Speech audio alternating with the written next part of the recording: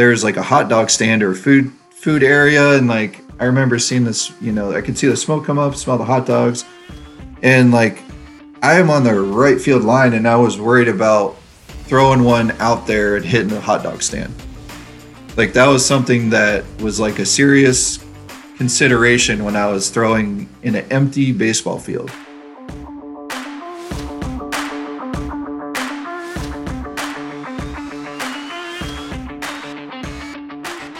Welcome into another episode of Baseball America's interview series From Phenom to the Farm, where we're talking to former professional baseball players to reminisce about their playing days and what they learned on their journey from amateur ball to the professional ranks. I'm your host, Kyle Banduho. Today, we're joined by left-hander Luke Haggerty. Luke's name might sound a little familiar to you. A few years back, Jeff Passan wrote a great piece about his journey as a Jim Morris-like comeback story, returning to pro ball after years away from the game while in his late 30s. Like Jim Morris, Luke battled some tough injury luck as a young player, but his story is really about how the Yips stole his promising career as a Cubs prospect. In a split second, Luke went from a guy opening eyes in big league camp to a guy who couldn't get the ball in the same atmosphere of the strike zone. On this episode, he really talks candidly about that struggle, the mental toll it can take on you, as well as how he eventually overcame it and got a second shot at pro ball. We also discussed being a big, tall projection lefty and how to actually hit that projection, and how many scouts were attending Ball State games during the spring of 2001, with Luke and future number 1 overall pick Brian Bullington in the same rotation.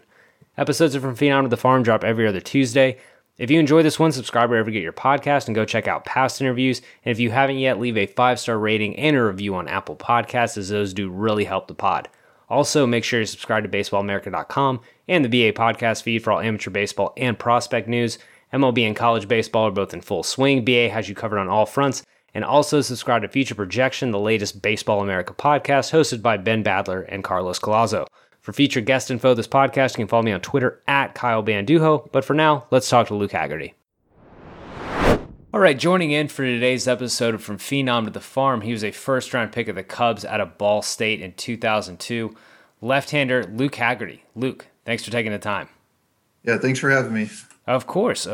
Yeah, you have been trying to get a wide variety of stories on this podcast, and you have about as interesting a story as anyone can have. Let's jump right into high school. Luke, you're 6'7". When did you hit like peak height? When were you the tall kid in class? Probably not till my maybe sophomore summer, junior year. I was pretty average. I mean, I was taller, but I wasn't the tallest until about then. Everybody stopped growing and I kept growing. So when you get into high school and you hit, you get up over 6'5" at least. Did your baseball and basketball coaches ever fight over who gets more of your time? A little bit. It's actually pretty funny. I tried to quit baseball. It was by far my second sport. My first sport was basketball. I was a lot better in high school. I went to the coach and said, like, hey, I need to just practice. I need to spend more time on basketball. I really want to, see what I can do. And Coach Held was pretty shocked. And he's like, well, don't you know being tall is good for a pitcher? And I was like, no, I don't know that. And he's like, and you're left-handed? Do you understand what that means? And I was just like, no, like I have no idea. I just know I'm on JV. I'm not doing so great, and then he explained to me like the potential I had and things like that. And I was like, oh, okay, well, let's go then. And so that's kind of a funny story about high school. What was the action on just go then, though? Because being just the tall left-handed kid with lots of potential, there's obviously a bridge to be crossed to turn into a quality prospect, at least enough to play D1. What was the Kickstarter in that? So, well, the first thing was I started focusing on it. Like baseball was kind of the sport where once spring came around, I would be asking my parents, like, hey, have anybody seen my glove? Like, I don't know where my glove is type deal. And we go and play, and it was fun, and I loved it, but it wasn't something I spent a lot of time with. Otherwise, it was basketball mainly. And basketball is what I spent all my other time. So it kind of shifted a little bit more towards focusing on baseball, figuring out what we need to do to try to get better there. But really, the big thing was, again, Coach Held was friends with Coach Maloney, the Ball State head coach. and he told him my situation and like kind of like, hey, this would be a good fit for you to bring him on as a project. Because at Ball State they've had a run of a couple of different guys that were just basketball players turn into baseball players and things like that. So and that had success there for Ball State. So it was a good fit and good timing. So they brought me on as a project. I was topping out about 82 at the time. So your recruitment there weren't a lot of schools vying for your left arm. It was Ball State or nobody. Yeah, no, basically, we had I had a lot of good Division 2, 3 schools that were interested and things like that. They were more interested in like me playing basketball and baseball both for their schools. But yeah, Ball State was kind of like it was a good fit and no brainer. Didn't really have a lot of options. When you get to Ball State and you're the big, tall, lanky left, you're literally taken as a project. In the scouting or baseball coverage world, you hear that you're the projectable, tall left-hander, big projectable guy. When you're the guy that people are saying that about, like, people are saying there's going to be more velo on the way. They're waiting for things to click because of your physical tools.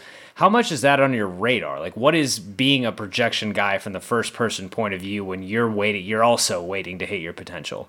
Well, yeah, like when I went to Ball State, my goal too, again, was to start focusing on baseball, working on myself. I knew I wasn't good enough to get on the mound just as a freshman. I knew I had a lot of work to do. So I wasn't really even thinking too much about the draft. I had my goal, like once I got there and talked with the coaches, like as a junior, like this is where I want to be. There's other guys that set a path and for that.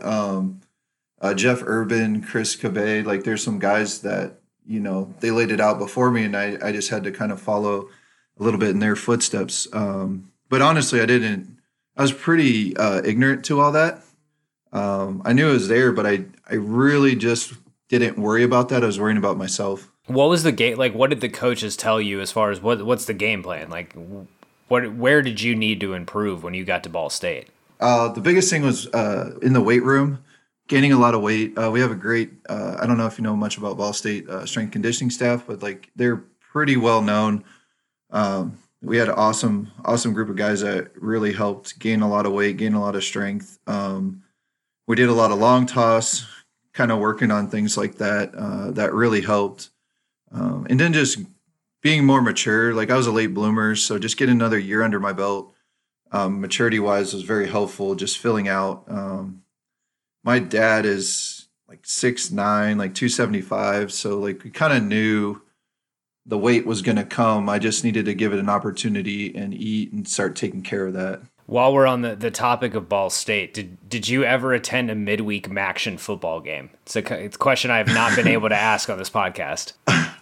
I don't know if they had them then. MACtion started like that whole concept. I was doing some research because not to date you, but you went to college a little bit before MACtion got huge. But those midweek games did start in that early 2000s period. Yeah, I just know we had to work the parking lot on Saturdays.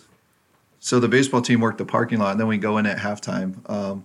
But yeah, no, I didn't get to partake any midweek MACtion. Shame. Well, I hope maybe you'll make it back to the alma mater. That's on my weird list of sports bucket list things. I'd like to just go like freeze my tail off in Akron or something on a Tuesday.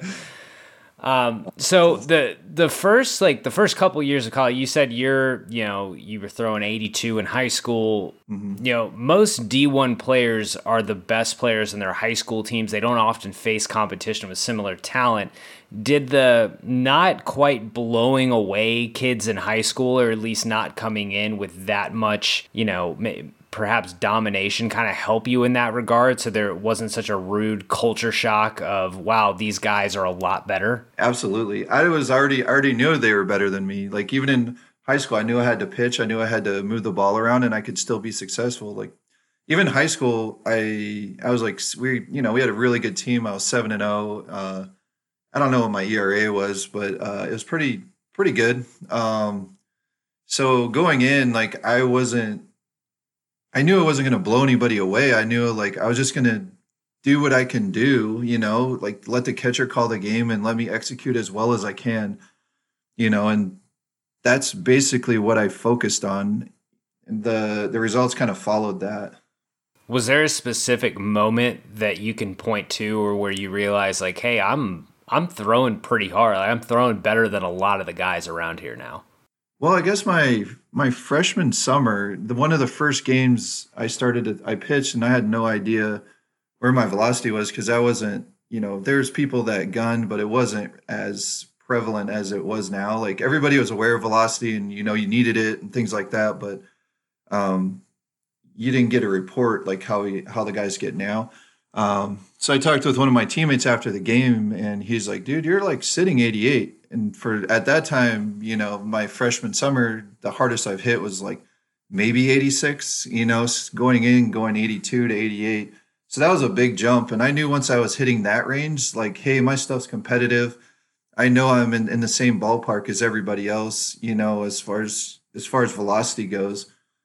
We did have still a lot of guys that hit 95, but like I knew I could compete now day in and day out. Like my velocity was good enough. So then you get into your junior year, get into the spring of 2002. How many radar guns were in the stands during a typical weekend series at Ball State? Because there were only two schools in the 2002 draft that had multiple first round picks. One of them was Cy-Fair High School in Houston. Quick correction, that was actually Cypress Falls High School in Houston. Clint Everts and Scott Kazmir. And the other was Ball State. Yeah, it was honestly pretty wild. My parents, they would count. And when we were in Florida, there was over 100 baseball people there to scout, because Bullington threw the first game, and then I threw the next day. And there's another guy, I can't remember, he was a top, prospect too that, needed to make sure we were all thrown in the same city. So everybody flew in for that. Like it was a lot. It was honestly like, people ask like, did you feel pressure for that in that situation that all these people were there judging you and watching you? And like my view on it was I was proud that I worked hard enough to get the people there to come see me. Like I was so happy that, like from where I started to then, like, hey, like this is awesome. I can't wait to show everybody how good I am.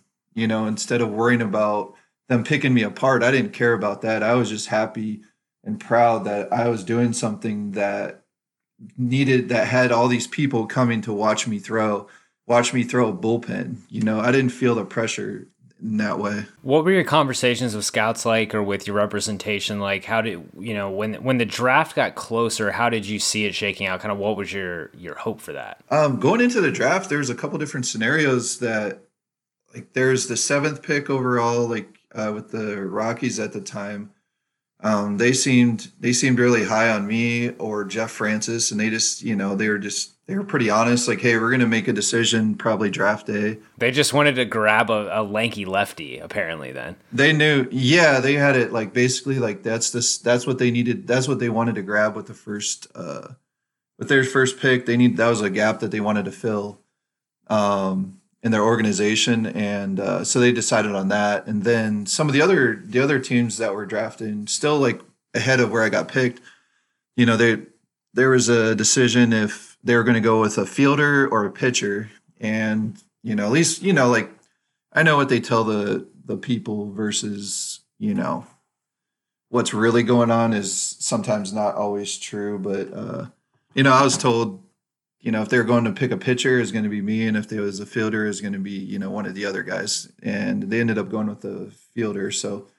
yeah, not too much. I was hopeful, but we had a lot of guys at Ball State being drafted at that time. So I was able to talk with a lot of the guys. Bullington was really high, he's the first pick. So we were able to have a lot of conversations about, just trying to keep a level head about, what could happen, and understanding like things shift really fast in the draft, and just, kind of just roll with it. When you mention level head, because it's one thing to think about the prestige of being a first round pick and that, what that means. And then what comes with being a first round pick is dollar signs.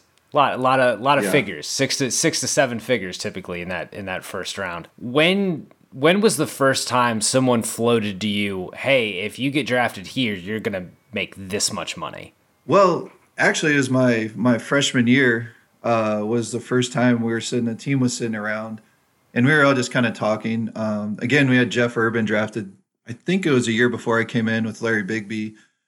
So those are two high draft guys, and we're just sitting around, and one of the older guys is like, Luke, you do understand, like, if you hit 94 by the time you're a junior, like you could be a first round draft pick, and basically, like the money that comes with that was inferred because we all knew how much Larry signed for and Jeff and these other guys that were before us, so they kind of already had an idea, so that wasn't too much of a shock. It's kind of, again, like I felt like if they picked me there, like that's just kind of what the cost is. Just the cost of doing business as far as signing you. So what was draft day like? Walk me through what, waiting out 32 picks as your teammate, like you said, Brian Bullington goes first, and then you have a 31 pick wait. What is the wait excruciating? Yeah. Is it exciting? What are the feelings there? It's at that point, because, we had these other scenarios that were supposed to play out that didn't. So it was like the first one was supposed to play out and that didn't. It was like, okay, well, all right, shoot. Okay, well, here comes the next one. All right, a fielder. Okay. And then the next one is like another pick, and you just start. It is not fun at all. Like, I was a wreck. I was really worried that I just didn't want to get in a situation where I had to make a decision if I should go back to school or like take what's offered, because I know like guys slide all the time. There's deals that gets made, like for later guys, because they don't, they want to sign somebody for less, things like that. That happens all the time. I was pretty well versed in what could happen in the draft, and I started to see me sliding. I started to get really nervous, like I was going to slide. Like people slide far. Had you put a dollar number in your mind, like I am not signing for less than this, no matter what? It wasn't a dollar sign. It was just like I was hoping it didn't happen. Like I knew there were so many different options in that first round with the teams. We had such felt like solid communication with the teams, like that it wasn't going to happen. But I knew in the back of my head, like there's a chance it could. And I think if the Cubs didn't pick me up, I was probably going to get on the horn with my representation and try to figure out a plan of like, hey, what do we do? Because I know they'll take you off the board if they don't think you can sign you. And we didn't indicate any number pre-draft that I wouldn't take. I just said I'll sign for fair market. If you pick me with the 12th pick, like I'll sign for what's fair for that pick. I'm not going to hold you over a barrel. But don't lowball me either. Like I just want to do what's fair. So I was getting very tense because we had a party going on too, because my sister had a graduation party the day before. So they just kind of kept everything out for the draft party. Yeah. Get to reuse all the dishes and all the decorations and stuff. Yeah, pretty much. And it was kind of interesting too, because I went to Defiance High School, so that's blue balloons they had, and then Ball State, we had some red balloons there already. So we ended up having blue and red balloons and ended up getting picked with the Cubs. So that was kind of like a funny twist that was unintentional. Fortuitous. Well, the Cubs stop your slide. You don't have to worry about going back to Ball State or making that decision. You signed for 1.15. When you get that money at 21 years old, what goes through your mind first check? First, you feel like, crap, I can buy a lot of things. First, like that's the first thing that goes through your head is all the like possible things you could buy now and do. And then the immediate second thing is like, nope, I need to save this. Like, let's get this out of here. Like, I need to get to a financial advisor. Let's, because we talked about the plan beforehand, what's going to happen and how we're going to try to be really conservative with the money and things like that. Like I grew up, I didn't go without, but we weren't like rich, but we had to, think about our money and things like that. So, and I was used to being a broke college student that like lived off like $40 a month from grandma. So I was okay with being a little frugal there. Yeah, no, it's good that you had that second voice in your head about saving it, because some guys, Yeah. some guys that voice just doesn't show up, and it. I mean, I think about myself at 21 years old and the decisions I would have made with that money. So better you than me. It's not like I didn't buy anything. Like I did, like I bought my dad a truck because of their, their sacrifices and all the things that they'd done over the years to help, to put me and my sisters and everybody first and get us to where we need to be, invest in whatever we needed to invest in and things like that. So I did buy, a truck, and then I bought myself a car also.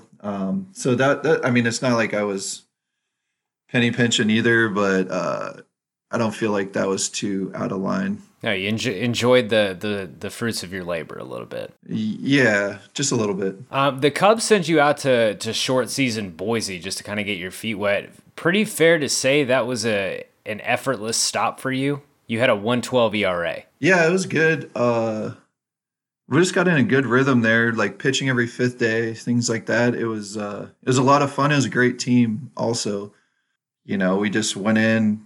We did a really good job hitting, so that there wasn't any pressure really. Like I knew we were going to be fine if I could just hold the other team down a little bit. So I didn't ever feel like I had to be perfect.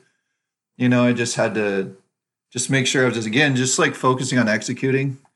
Again, which is good. Good thing to only like if that's the only thing going through your head, it's pretty nice feeling. So yeah, it was a good stop. From really the time you got to Boise State, you've just had this constant, or not Boise State, Ball State. You've had this constant upward momentum that, you're fulfilling this projection. You're getting bigger, getting stronger. You become a first round pick. Then you go, your first taste of pro ball. You have a great debut. What are you hearing from the Cubs, from other people, and then in your own mind about like where do you see this momentum taking you? Like how high are you on yourself at that point? Because you don't really have a reason not to be. Well, I feel confident, but I have a clear understanding of how much better I need to be and where I'm at in the hierarchy of like being a major league pitcher. Like that was my whole goal. It wasn't to be better than the people in high A or double A. That didn't matter. My whole goal and the reason they picked me and the reason I was there was to help win Major League Baseball games. And I knew I wasn't quite there yet. So as much as I was happy, but I wasn't satisfied. I was really happy and proud the way I've come and the way I've worked from being a 82 mile an hour walk on, at Ball State to being a first round draft pick. And there started to, how, I don't know if you remember, but before the Cubs won, it would be like every prospect was supposed to be the savior of the Cubs. Yeah, I mean, and right at that time it was Mark Pryor and Kerry Wood, the next two. Yeah. Yeah, and so then I started after such a good short season, started people saying I'm supposed to be the guy to round out that team, and we're about ready to take off and all this stuff because they needed a left. They had all these right-handed starters, and I'm supposed to be this left-handed starter that's going to be, just like them and everything. And that was kind of a lot to start to to hear. It was good.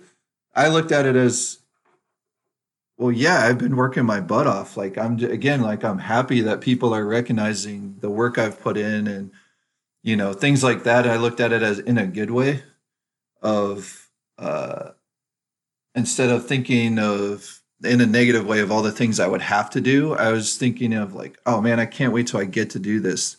I can't wait till I get to show everybody how, what I'm capable of.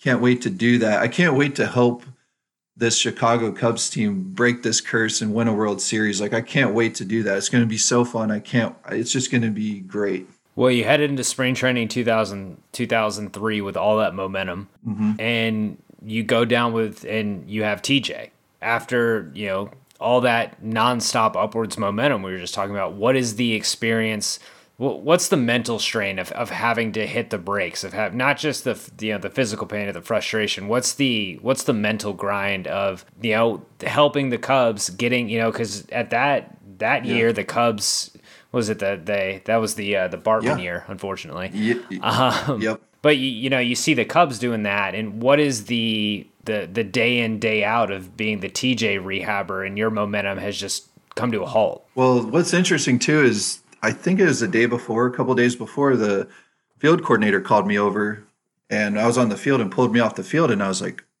they don't call you over to tell you you're doing a good job. Like, it's, you usually mess up and they're coming over to kind of yell at you or get on you a little bit. So I was like freaked out running over there, and I get there and he's like, he's like, hey, how you feeling? Da da da. I say, good.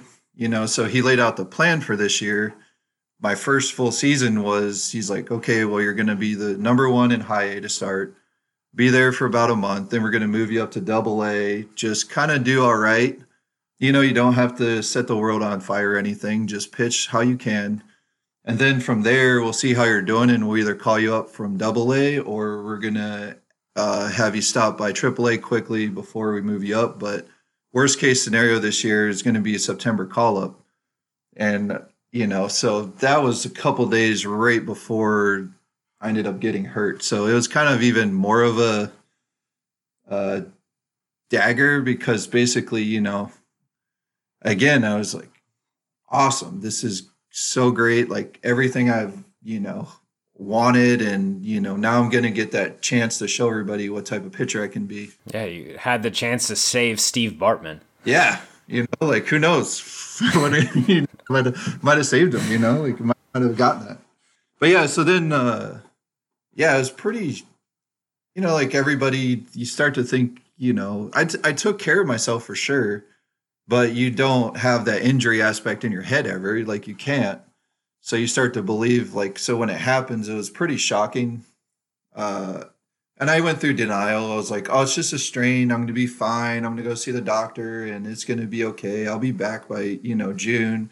I'll see you guys soon, all this stuff. And then, once the reality set in too of actually having surgery, it didn't really set in actually until they start rolling you back to the surgery room. Like, that's when it was just like, this is a big deal, because you hear about it, but you just kind of blow it off. Like, oh, it's just no big deal. Guys have said it's like, oh, it's just like an oil change. You're fine. And it's like, that's not really the case. Well, I think as fans, especially now, we almost take for granted Tommy John survivors. The guy's going to be gone for a year and then he's going to be back. Like, we got like Chris Sale's coming back this year. It's just a 1-year thing. It's going to be fine. But fans don't do the rehab, and we don't see the guy, when he's not at the at the ballpark on TV.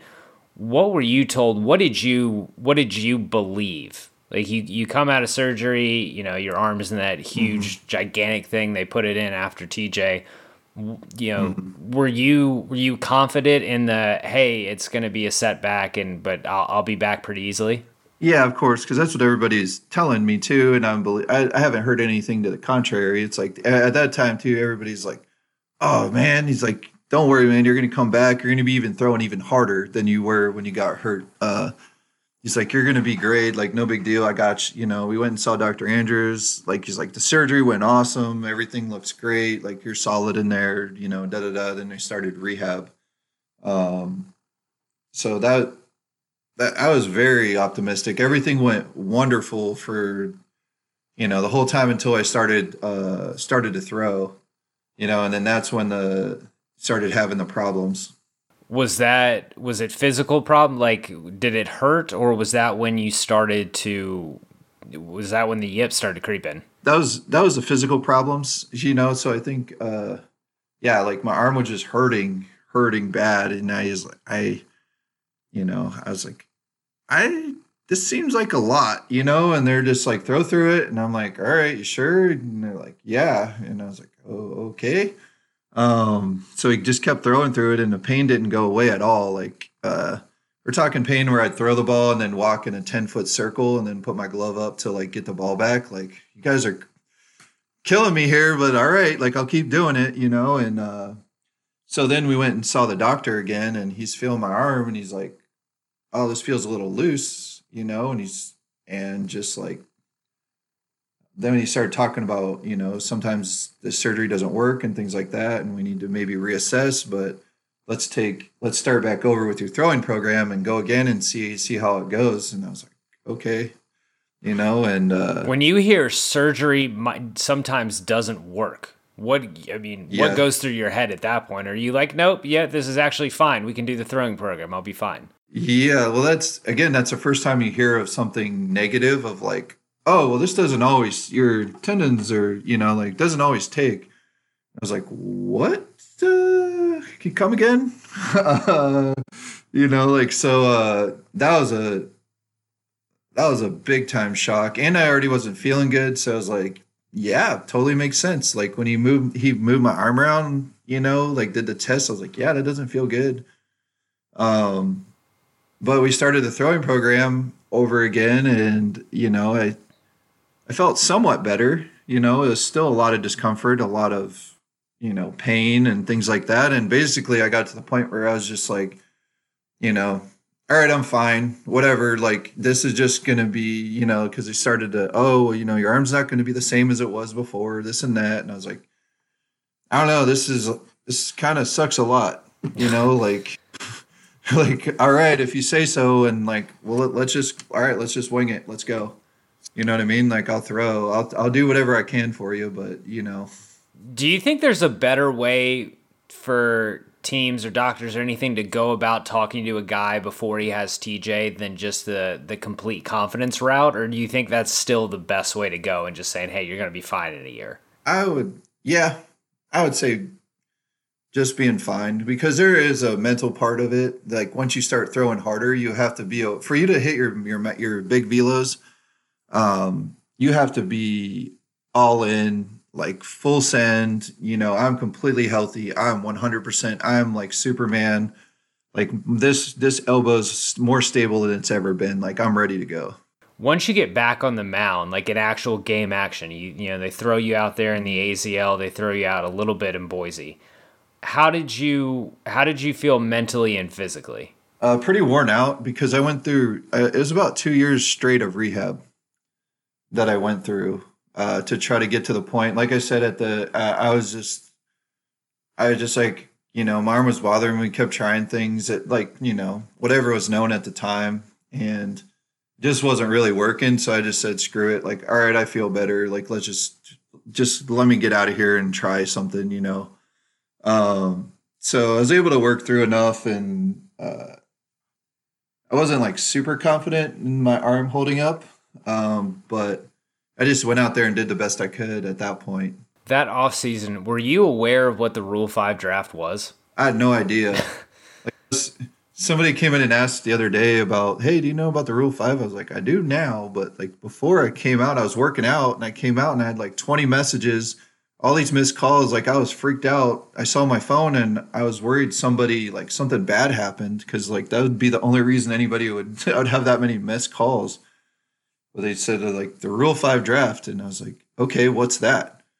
It's like, well, you got picked in it. You got picked by the Orioles, and then you got traded to the Marlins. And I was like, okay, well, what's that mean? Do I go to the Marlins or what? Like what, And then finally got explained to me, and I was like, oh, all right, so that's pretty good.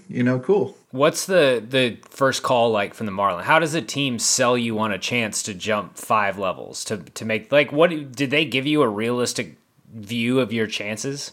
Because any Rule 5 pick sticking is a tall task.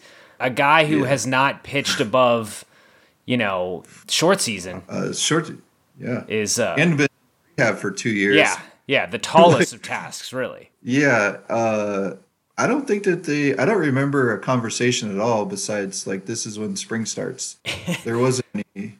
He said, like, I was like, okay, well, can I come out early to get acquainted and kind of, get my feet under me? And they're like, yeah, sure. Pretty hands off with the Marlins. Huh? I don't know. Yeah, I don't know if that was normal. I didn't really think about that till now. That, I just like, they told me where to be and when to be, and like that was about it, you know. And Not the greatest sign just to start out with that like you've got a great shot of making this club out of spring training. yeah, well, what happened too is like after the Rule 5 draft, they turned the Marlins. They went super team and signed like I don't know. It seemed like freaking 15 free agents, like all signed to the Marlins after the Rule 5 draft, and I was like, all right, we had it was like a literal all-star team that year. It was really cool to be around all those guys, and they were awesome. But pretty tall order to try to make a team. So it was going to be a weird spring for you regardless, but what was the first sign of real trouble once you got on the mound that things weren't as they had been? Yeah, because I was doing awesome. Like a lot of the guys are coming up and just telling me like, you know, like a lot of good feedback. The coaches, Jack McKeon was just saying, you know, like, look good, they're a big fella, you know, and I was like, oh wow, like that was, you know, huge to have somebody like that. Like even just, you know, I'd say you know, it is big league camp, but like, hey, I get it. Like I'm a low man on the totem pole here. Like they hope I work out, but you know, they're not really planning on it. So that was really cool. And then we had live at bats, and that was the first media day. So, you know, like like I said, we turned into an all-star team. So every media outlet was there. There's tons of cameras, things like that. And it's live at bats, and like I'm throwing against the starting outfielders for the team that year. And for some reason, like this one thought, like, hey, I hope you don't hurt anybody. Like, it was just something I said to myself. And then I was like, everything just spiraled from there. It felt like a fuse went off. Like somebody just turned the switch off of, you know, how I thought. I was so excited. People were there, you know, like I can't wait to show everybody how good I am. I deserve to be here. I belong here, all this stuff. Like basically like a switch went off, and every thought I have was like the opposite of that. You know, and I was standing out in the outfield, and I was about ready to go warm up, and I was like, I felt this like adrenaline wash all over me, and thinking, oh crap, I don't know how to pitch. Like it was the weirdest thing. Like I can't even like it was literally like that. I'm not exaggerating one bit at all. So it was instant. It wasn't gradual. No, I still held on gradually, but like in my head was like, crap. Okay, what do we do? You know what I mean? How do I get through this throw? You know, like how do I get out of this situation? You know, what do I need to do? How do I, you know, it was, you know, everything was bad. What were those live ABs like? Essentially the first time you ever, you know, you pitched with the Yips. Yeah, it was, like I said, it was an absolute battle to be like, you're fine, breathe, you're fine. You got this. Just pick your leg up, throw the ball, see the catcher, get through this, and then we'll figure out what the heck's going on after this. You know what I mean? Like it was just, you know, I did end up getting through it somehow, but like I knew something was like really wrong at that point, you know. And at that time too, there wasn't as many mental coaches out there that I could be like, hey, I don't know what's going on. You know, I have these things and things like that. It was still kind of in the, if you have a mental problem, you're soft, you know, and like, oh, you can't cut it, or this isn't for you. You just can't, you know, type thing. So that was part of the, you know, there wasn't as many options as there are now. How many solutions did you try to work through? Like what was there for you? A lot of guys, tons of guys tried to help. Al Leiter was huge. He was helpful. Paul LaDuca, everybody was trying to help. Everybody was like AJ Burnett, like, you know, Josh Beckett, all like Dontrell, like everybody was trying to help me figure this out, you know, and they were giving tips on what they do and like things like that. It was a lot of mechanical stuff that they were trying to do, and like, but it was just all like, it was mental stuff. They were taking a mechanical approach to something that was like a mental, I was having just a mental problem. Like, I don't know how else to say it. Like, it was just, and I knew I was so mad because I knew it was me holding myself back. It wasn't me physically not being able to cut it. it was my brain for some reason stopping me when I was like a thread's length away from getting everything I've worked for and showing, again, trying to show everybody, I can do this, like I deserve this and I belong. And it was myself that stopped me. It wasn't anybody else. How constant were you thinking about it at that point? What was good? Like, how were you spending your time away from the field? Were you able to decompress at all, or was it just never ending? Yeah, a little bit. Like I'd fight it. Every day I'd say, okay, today is the day. I'm going to be good today. I got this. I'm going to wake up tomorrow and we're going to get this. I'm going to be back on track and then I'm going to be good. I'm going to be good. I fought pretty much like that for the next, like, I want to say 4 years. Like, I just didn't give up pretty much. I'm, again, pretty stubborn person, and I just couldn't I couldn't say uncle like that I was going to beat myself. I just couldn't, like, that just wasn't something that was going to happen. So I just kept, every day I was being stubborn. I'm like, we're going to get this. What else can I try? What else can I try? One day the pitching coach, we set up cans and cones and all kinds of stuff where the catchers were. And then I would turn and he'd say, just call out like cone. And I'd try and turn and throw at the cone. Just literally anything to kind of like clear out and just get back to like what I normally do. So, yeah, that was pretty rough. I mean, I can imagine. You go out to the Marlins returning to the Cubs. You go back out to Boise. What were each one of those outings like? Like what was your preparation for your appearances? What was the bullpen like? And then what was it like out there on the mound? Well, I didn't really get to pitch that much. It was just like once every 2 weeks they would throw me out there I would walk 2 guys and get taken out. But the pitching coach, we'd bring out a bucket of balls for long toss. So I would throw a long toss after everybody was done throwing and off the field, literally everybody off the field. And then we'd come out and like I would throw a long toss and we'd have a bucket of balls when I'd, just sail them or whatever. Like I remember one day there's over center field, there's like a hot dog stand or food area. And like, I remember seeing this, I could see the smoke come up, smell the hot dogs. And like, I am on the right field line and I was worried about throwing one out there and hitting a hot dog stand.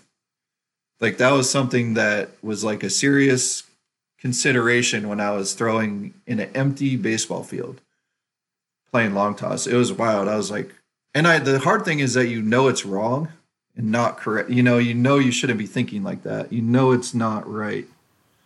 So that's the biggest frustration. It's not like you're oblivious to it. Those last few years with the Cubs, how were you spending each off season? Because baseball, you get time off, you get time to decompress or do your off season training. What was your goal in the off season? Like, I'm going to try to conquer this thing, or I'm not going to think about this. I'm not going to do baseball. How did you go into each off season with a plan? I didn't leave. I didn't have off seasons. I stayed there because basically I was rehabbing that whole time. So they would put me on rehab and I went to the field every day to try to figure it out. So like when I say like fight for 4 years, like there is no, like I got to go home for 2 weeks, I think. But like I was there because I lived out here. So I'd go to get up and go to the field every day. So it really wasn't too much of a like off season where you go home and you have like a place that you train or work out. That's completely different. Like because at that time I wasn't really aware of any places to go. It's not like it is now. So I didn't feel like I could stop, because if I stopped, then it was like beating me and I needed to fight and like figure it out. Like I'm going to figure it out today and then we're going to be good and I'm going to be ready to play next year. And like, I just need to get this workout in and we're going to be good. Were there glimmers of hope? Yeah, that was a hard thing too, is because like they would like wave through. So I would pitch against hitters, and it would be a disaster. Then I would play catch, and it'd be bad. And then I would play catch well, and then I would go to a bullpen. Bullpen would be somewhat bad, and then another bullpen, and then it would be bullpen would be pretty good, and then it just kind of like kept cycling there, but it would never tip over into the game. Like it was like once the hitter was in there, or especially a left-handed hitter, like then I was like, let's call like the feeling like from a 1 to 10, like 10 being the worst, and just like it would vary, in the like 4 to 5, and then once a hitter was in there, then we'd be bouncing like 8 to 10, and then that's when it would just get bad, and then we'd start to cycle over again. The conversations with friends, family, old teammates, like anything, when you talk to people, when people check in, even someone who had no clue was just checking in to see, oh, hey, you're a pro baseball player. How's that going? How'd you go about explaining it to people? And were you ever able to talk to someone who actually understood, who had actually been through it? I didn't explain it really. Like I talked to my parents about it, but nobody else really, because I didn't want to talk about it. I did want to talk to somebody that had it very badly, but again, they weren't able to get. That wasn't available. I wasn't able to figure that out. Who to talk to that's had it. Like I talked to tons of sports psychologists, all kinds of stuff, read books, did all kinds of things mentally to try to get over that, but everything was done. I wanted somebody to be out there with me in a game to help me through, to talk through it, but like that that just didn't happen. That's what I want. I wanted to talk with somebody that's been through it, that understood, that could be like, hey, I'm feeling this, and then be like, yeah, I know. Like, I totally get where you're coming from. This is what I do when that happens. You know what I mean? And that just wasn't something that we were able to do at that time. You play out a couple more years with the Cubs, still doing the same thing. You do, a couple quick indie ball stints. When is enough enough? Like, not getting jobs is one thing. When did you decide, I'm not getting back on the mound again? I'm not trying to fix this anymore? Yeah. Pretty much when the last indie ball team like released me, I was actually doing towards the end of that, like I was doing all right. Like I was starting to get better with it, but I could still feel it. I wasn't myself, like I was doing well compared to like the people around me, but I knew I was underperforming massively. So I was just having this whole mental fight going on still. But yeah, like the last indie ball, I was just like, all right, I'm just not going to pursue a team anymore. Cause people had kept, like, they'd still bring me on all the time because were like, even with the Cubs, they're like, the coaches would say, hey, do you realize after a bad outing, I'm sitting there like just a wreck after going out there, and they're like, do you realize if you just get the ball over the plate, you'd be in the big leagues by the end of the month? And I was like, yeah, I am aware of that, and that's what makes it even worse, like it's just, it's really difficult. But yeah, so that's when the last indie ball, I stopped trying to go back basically.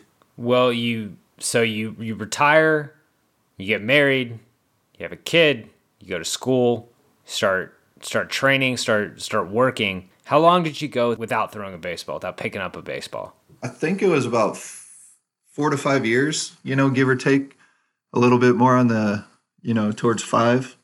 I hated baseball. I had trouble watching it because I knew, watching it like that I was better than the people, and that whole competitive side was just very difficult to swallow. I didn't really want to have anything to do with it. I wasn't even training really baseball players to start. It was just like sports in general. And then like it kind of just obvious, like just veered toward baseball because that's what I knew better. I knew the guys. I knew how to talk, the talk, the lingo, all that good stuff. So then I just started getting in with more baseball guys. I was going to ask, did you have an aversion to training baseball guys? Like, was it something you initially set out to maybe try to avoid at first? Yeah, at first I didn't really want to just go down that road again and just try to, put it behind me a little bit and like give it some time to breathe and just kind of, all right, relax and kind of move forward. But yeah, I didn't really want to, but at the same time, that's how I knew I was valuable and I needed to make money and I needed to, like, if this was a choice, my career choice, like baseball is going to be my best chance to be valuable to a company or to other people. What was the first time you played catch like after that 4 to 5 years? It was pretty fun because by that point, I had really good relationships with the players that we were working with. So we had a lot of fun and they kept begging me to throw and, like come play catch with us, and so we had one of the guys that needed to throw with somebody. And I was like, okay, I'm going to do it. I'm going to come out and play catch. And I was just like, I did the whole thing. Like, hey, I don't know how this is going to go. Like, I'll do it because you need it, but like, let's, and then I did it and it was good. And I felt like this huge relief of like, wow, like my worst fears didn't happen. It was actually good. I enjoyed it. We had fun. So then, that was kind of the first time we played catch again. Well, not only do you start training baseball players, but you wade pretty heavy into the waters of what has now been this new age of player development, of pitcher development. And, how did you wade into the waters and why did you decide, did you really go feet first into figuring out new ways to train and not just doing the stuff that you were doing at Ball State in the early 2000s and finding Driveline? So what we did at my high school, we did over and underload training, and we did pretty aggressive throwing and shuffle throws and all that stuff in like 99 and 96. So that's Coach Held there. So that all was like pretty normal to me, to be honest. Like even there's like a long toss controversy going on at that time. So like that long toss was bad and you shouldn't do it. And you just need to throw from 60 feet and that's all you need to do. So I didn't really know how to throw any other way than long toss, over and under loads, actually training. So that's kind of the first step was it wasn't really a big hurdle for me. And then number two, it was like, for me, I felt like the normal thing of just, like guys say, getting older, just putting on weight, like I had to really work at getting better. And I had to seek out things that were just, possibly at the time, a little different, So that's kind of how I stumbled across the Driveline things. And again, like if there's a better way to do something, like I want to do it. I want to at least understand it and know it and try it. And I want to know the ins and outs.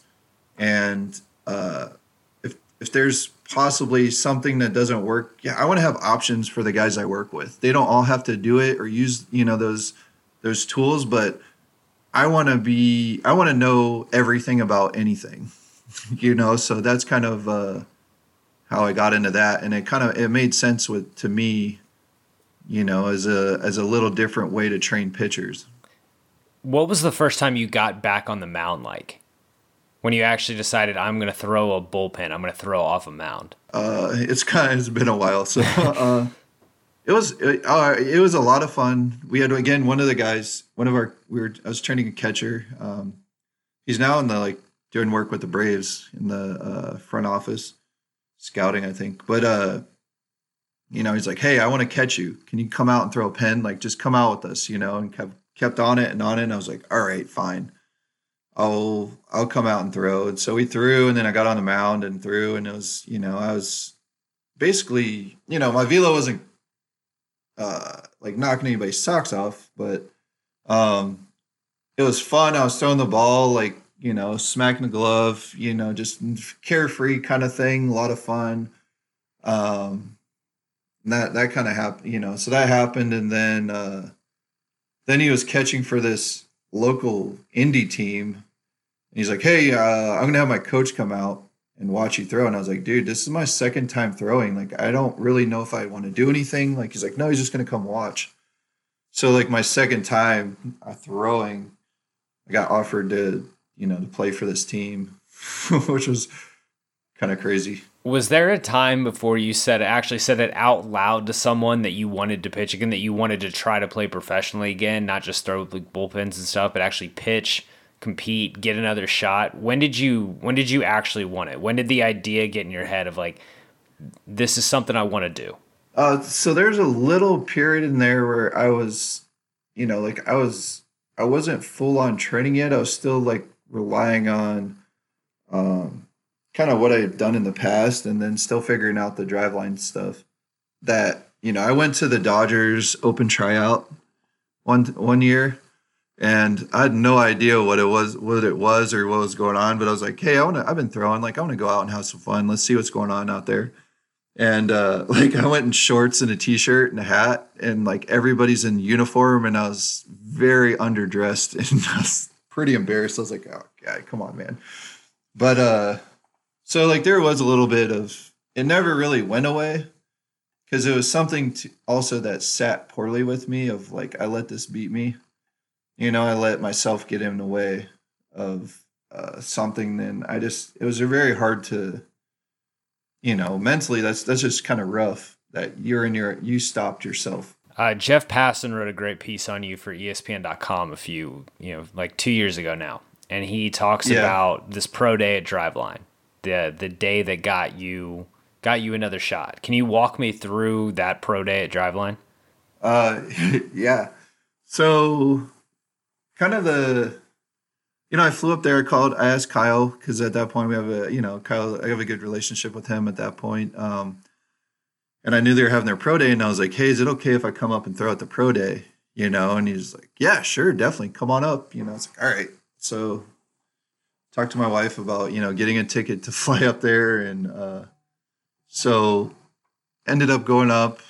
Didn't really sleep the night before because I was very nervous. The biggest thing I was worried about, I just wanted, because I know this is a serious thing. This isn't any play around event, like these guys are here to try to get signed, a lot of free agents. So my biggest thing is like, I didn't want to go up there and lay an egg in the pro day and stop that opportunity for somebody else to not be able to get it because I stunk at the pro day. Kyle wouldn't let somebody else like kind of come in a role like kind of how I did.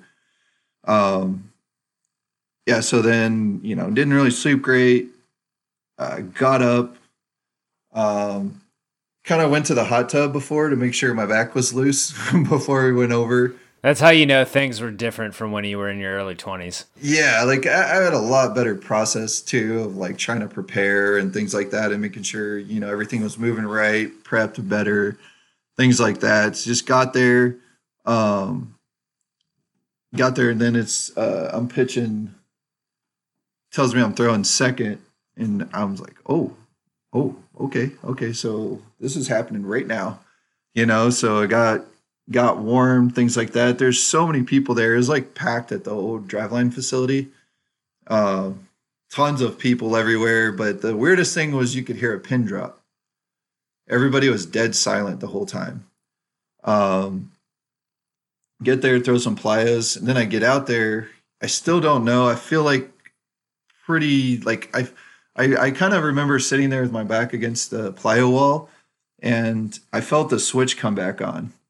Of like I had an adrenaline rush, but it was in a good way of like, wow. I was like, I'm about to absolutely kill this bullpen. Like I just felt, like everything turned back on. Like mentally, I was very confident. I was not worried about having all these people again. Like it was kind of back. I felt like kind of at home again. Like I came full circle of like, oh, I'm happy all these guys are here. I can't wait to show them, that type of thinking came back all at once. It was really rewarding, even to that point. Whatever I did after that, like, honestly, like I felt like I won there, I mentally won.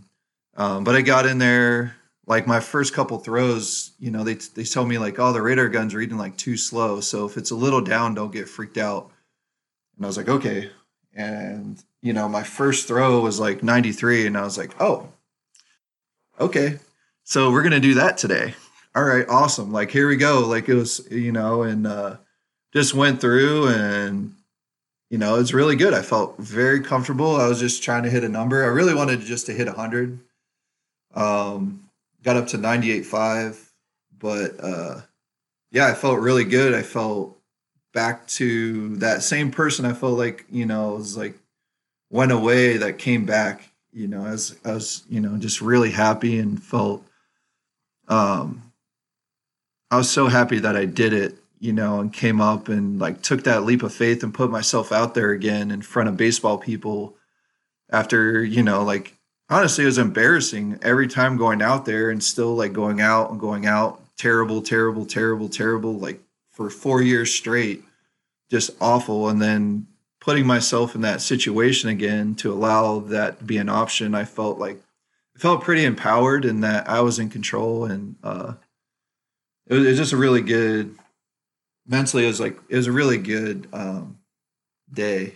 I pitched well too, and but like for me, it was more about the mental side. Well, you walk off the mound, and then a few days later, you sign with the Cubs. What was you talk about coming full circle? What was the second signing with the Cubs like? Well, so right away, I talked with my representation, and we had a couple teams just like immediately were like, hey, we need to get this guy signed right now. Don't do anything unless you talk with us. And I was just really excited. Again, like I felt good.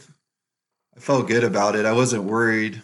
But yeah, it was just kind of wild just to go through that again and to be with the Cubs.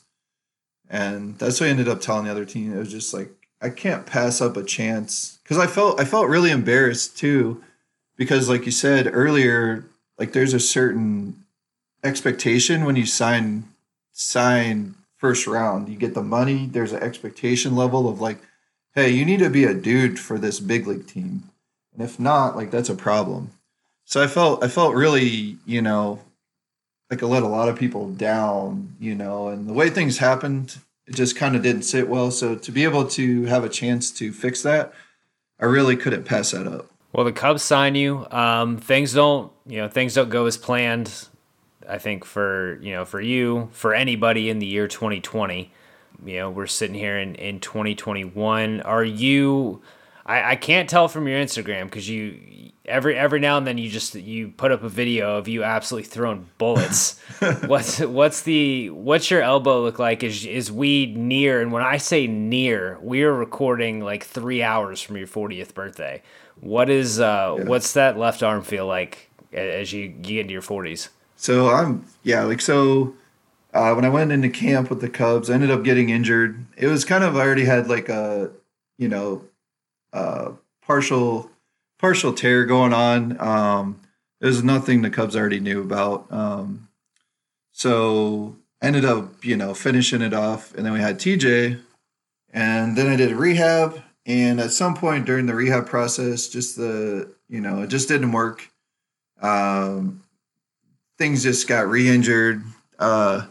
So I'm done throwing now. I keep trying to do this thing like I'm going to pull it off, like I'm going to figure it out, and I'm going to on ramp and I'm going to be fine. But like I'm just not.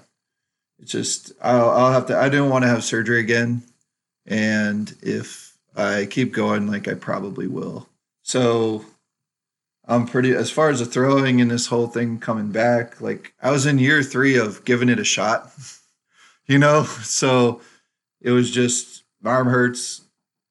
The surgery just didn't work, it didn't work out. And I feel good about, again, like putting myself out there, giving it a shot. I felt great for a long time through the rehab process. And then, COVID hit, got sent home out of nowhere and like the, middle to end of the rehab, and just didn't get, kind kind of everybody got thrown up in the air, and when I started to throw again, my arm wasn't working. Well, Satchel Paige pitched in his 50s, so you've got some time. There's still some time to figure that out. What's next? What are your post baseball, post second career in baseball? What are your goals? So right now it's just growing, X2 baseball. Trying to keep that product as good as possible. Keep helping guys. To be honest, just helping the players. I'm definitely open to any baseball opportunities that come. I think with my experience and just the highs and the lows and being able to relate to so many different people, I'd like to continue to do that. And it's just fun helping the guys. It didn't work out for me, but it's just great to be a part of their journey, and it's just a lot of fun. Typically on this pod, one of the questions I wrap up with is what you would tell yourself about your journey before you signed. Obviously, I think that with you, I'd more be curious, what would you tell yourself as you first started to struggle with the yips, and what I'm sure you have had or will have at some point a player come to you struggling with that same thing. It's very common, and we're, I think, fortunately now living in an age where talking about mental, struggles with mental skills or mental health or anything is much more common and is much more accepted, and we're getting past that stigma. If you got the chance to talk to, you at 23, 24 years old, or a player in similar shoes, what can you say to a kid like that? So I've had that actually. We've had people come in that have problems. But for me, like, the aggressive throwing program was very helpful in throwing into a net versus, throwing into a catcher and see yourself spiking the ball all the time. Just throwing into a net and then building up that, that positive equity every time, like, oh, I'm closer today. Like, oh, well, now I didn't even miss a spot. Like, I'm good. And then just understanding the process of how to kind of go from not understanding anything to being able to be effective person on a team, day in and day out. Like, that kind of process, I think, would have been the most helpful for me. Because there wasn't really any mental trick or anything like that. It was just it just took a while. For one, it was space. But I think if I was in that situation, it would be just getting in the cage and starting throwing into a net, and then starting building up that equity. Like, you got it. You can do this. You're fine. Everything's fine. Look, you threw to a spot. You hit that spot. If you throw to that spot, you can throw to a catcher. If you can do a catcher, then you can throw to a hitter. Just building up that, taking yourself from that, loss to, pitching again. Luke, a quick rapid fire for you, and then I'll let you get out of here. All right. Do you have a favorite minor league ballpark? No, not really. I thought that, unfortunately, it's the one thing I always ask, but I thought that might be a tough task, but I figured I'd ask. Best hitter you ever faced? Probably Sammy Sosa. That is a good pick. I am staring at a Sammy Sosa poster on my wall right now. This is getting into the numbers. You're into the drive line. You're into the rap set, all the stats. Yeah. What is statistically the best pitch you've ever thrown? Probably a fastball, 98.5. I think it was. I had 21 inches of horizontal and like 8 vertical. I would miss that by 47 feet if I swung at that. How often do you get asked if you play or played basketball? Almost every time I meet somebody. Now they understand, like, baseball players are big, especially from Arizona. They assume you play baseball a little bit too. So they just say, "What do you do?" Like, "What sport do you play? Do you do something?" Like, well, I did. Yeah. Speaking of basketball, have you ever thrown down an in-game dunk? Yeah, in high school, my junior year, my first dunk was a alley-oop and one. That is sick. That is, I am 5'7". I dream about that all the time. Last one. Will we see a pitcher hit 110 in a game in our lifetime? Oh, I don't think so. That's like ridiculously hard. The thing that people don't understand is that once you get even around 100, to go to 100 to 101, it's exponentially harder every mile an hour you go up.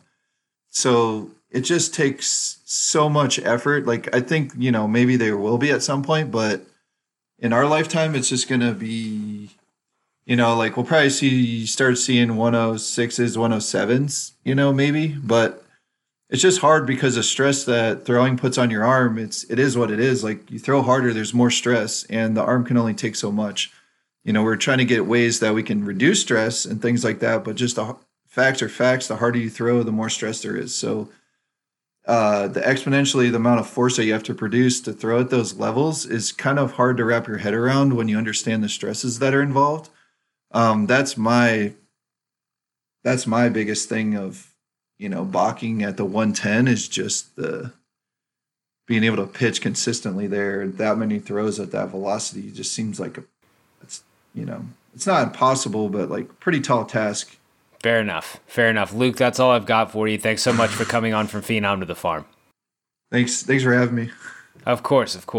And that's it for today's episode of From Phenom to the Farm. Huge thanks to Luke Haggerty for stopping by. Remember, if you enjoyed this episode, subscribe wherever you get your podcast, rate, leave a review. Also, make sure to subscribe to BaseballAmerica.com and the BA podcast feed and Future Projection. And we'll catch you in 2 weeks. Thanks for listening.